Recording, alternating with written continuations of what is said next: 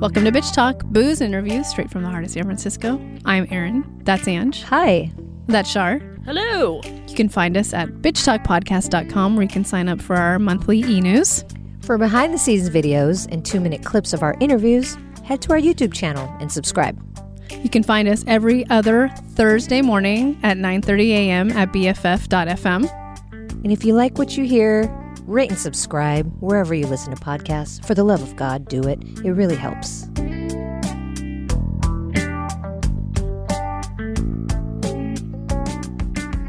And we are headed back to Sundance once again 2020 because we just got so much content from that festival. We are talking about the episodic called City So Real. It's a portrait of contemporary Chicago. It delivers a deep, multifaceted look into the soul of a quintessentially American city set against the backdrop of its history-making 2019 mayoral election and the tumultuous 2020 summer of COVID-19 and social upheaval following the death of George Floyd. On this episode, you'll hear the director, Steve James. You might know that name. He directed Hoop Dreams, as well as subjects Dr. Amara Enya, and longtime political strategist, media personality, and really just a hoot and a holler. His name's Maze Jackson. You'll also hear our festival daily buzz honorary bitch, John Wildman, on this interview with me. So listen in and see you on the other side. John Wildman here with one of my Bitch Talk teammates, Erin Lim.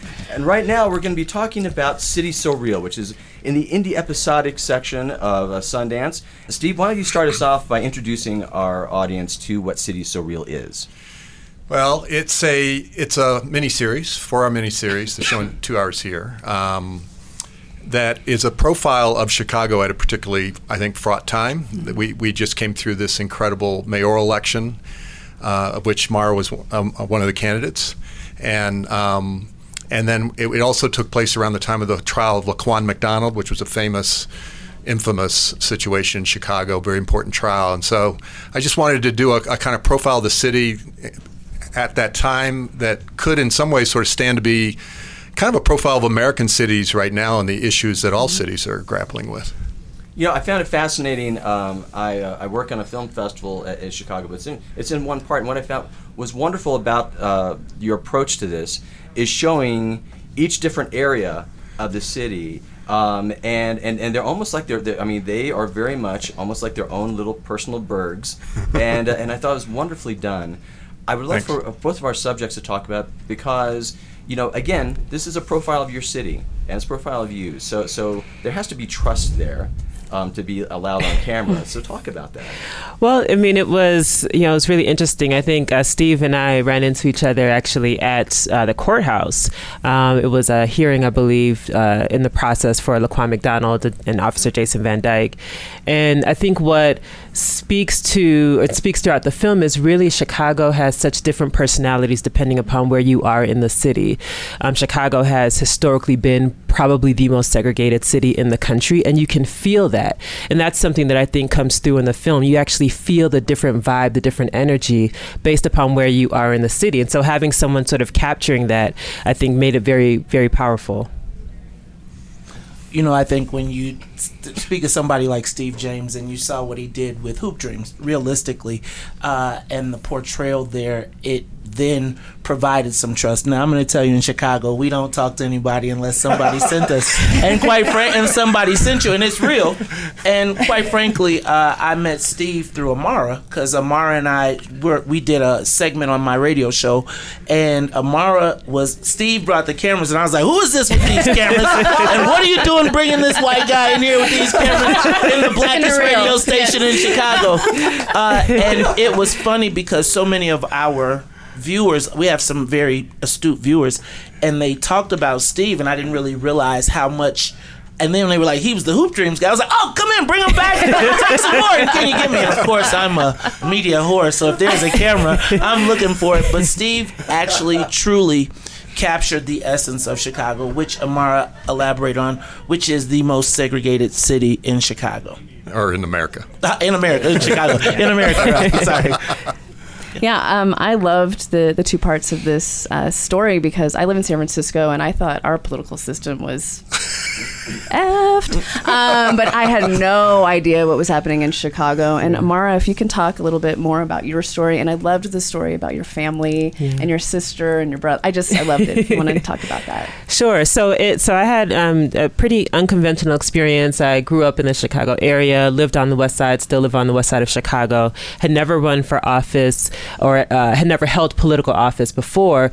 But I'm someone who had worked in government. So I've seen the politics of Chicago firsthand in my job. I also come from a family that had been politically active. My parents are from Nigeria, fought in Nigeria's civil war, and had been very outspoken against the government there throughout the years of dictators. So there's some continuity about issues of justice and human rights and doing the right thing. And so for me, it was just something that you saw so clearly in Chicago, that there's clearly some things wrong with the systems in the city that are leading to high levels of unemployment, shootings, crime, inequity in education. And for me, it was, you cannot witness these things and wait for someone else to come and solve our problems. You have to get engaged, you have to get involved.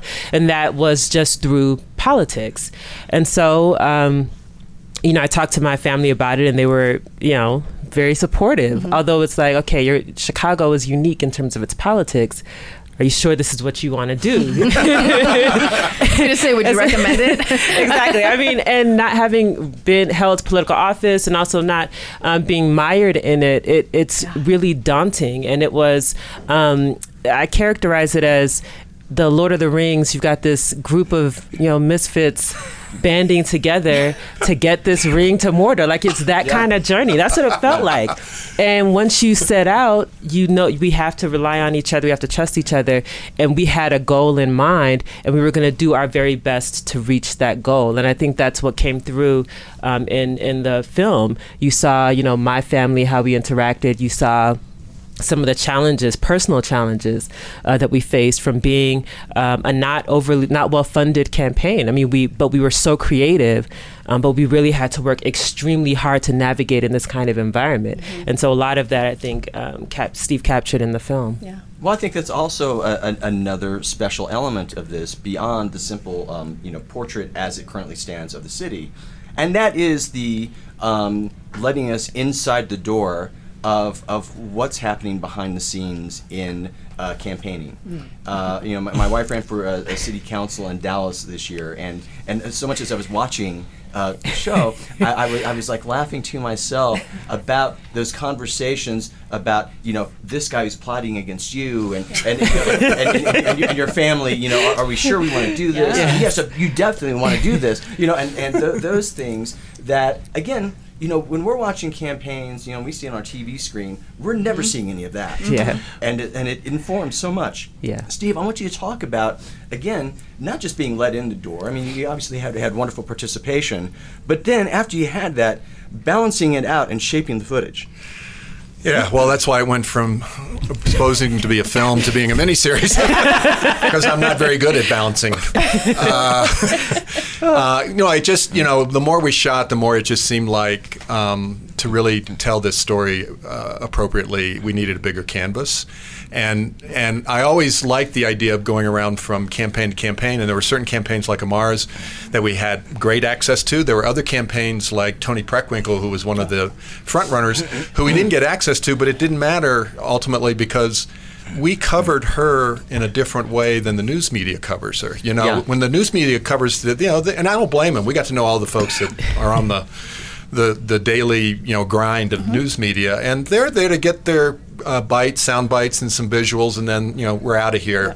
We documented the event itself, which I felt was far more revealing. So I think a guiding light in terms of all this was, we're not going to be able to deep dive into a single campaign throughout this entire process because we're trying to make this a more mosaic portrait. So what are the moments that stand out that really tell you something about that candidate or about politics in Chicago. And one of the things I really loved about this project was there were so many people running for mayor. It in and of itself was like this kind of incredible cross-section of the city itself. All these people who felt like they had a shot to become the next mayor of Chicago. Right.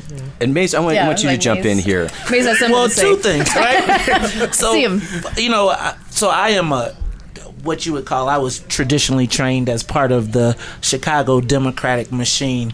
And so I have a very different perspective. But I do want to point out that Steve is going to need a car starter in Chicago because he deflowered the queen, the Queen Sugar, who we call our county board president, who was actually the head of the machine. And I think one of the things... Preckwinkle. Tony Preckwinkle. Okay, I think that's what And you're if talking you about. saw her, she is the epitome of like, she's always on message, always disciplined, and the way you captured that, and the way you're going to reframe the way people are looking at her.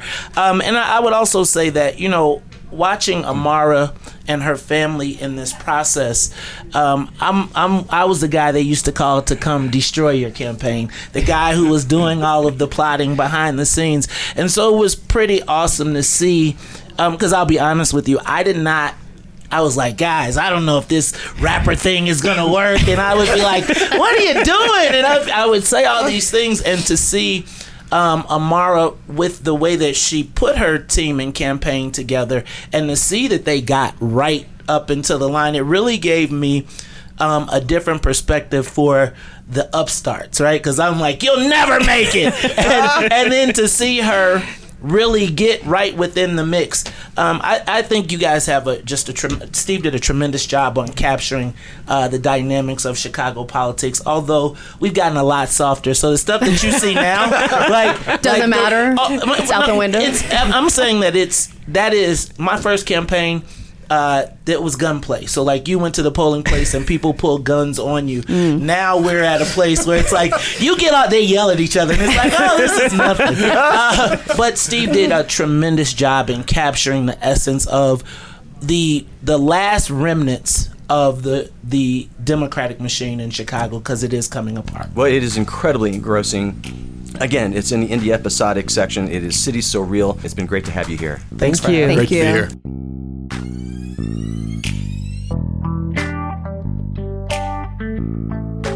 So that was our interview back at Sundance 2020 on the Festival Daily Buzz with our honorary bitch, John Wildman, as well as the director of City So Real, Steve James, and the subjects, Dr. Amara Inya, and longtime political strategist, media personality, Maze Jackson.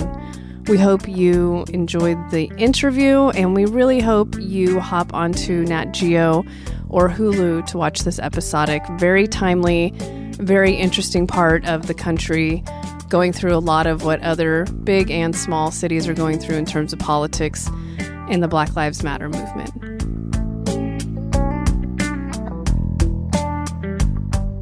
If you like what you hear, rate and subscribe wherever you listen to podcasts. For more information about us, you can head to bitchtalkpodcast.com. This podcast is created, hosted, and executive produced by Aaron Lim. My co-host is Angela Tabora, aka Captain Party. The show's edited by producer Shar. We're powered by GoTo Productions.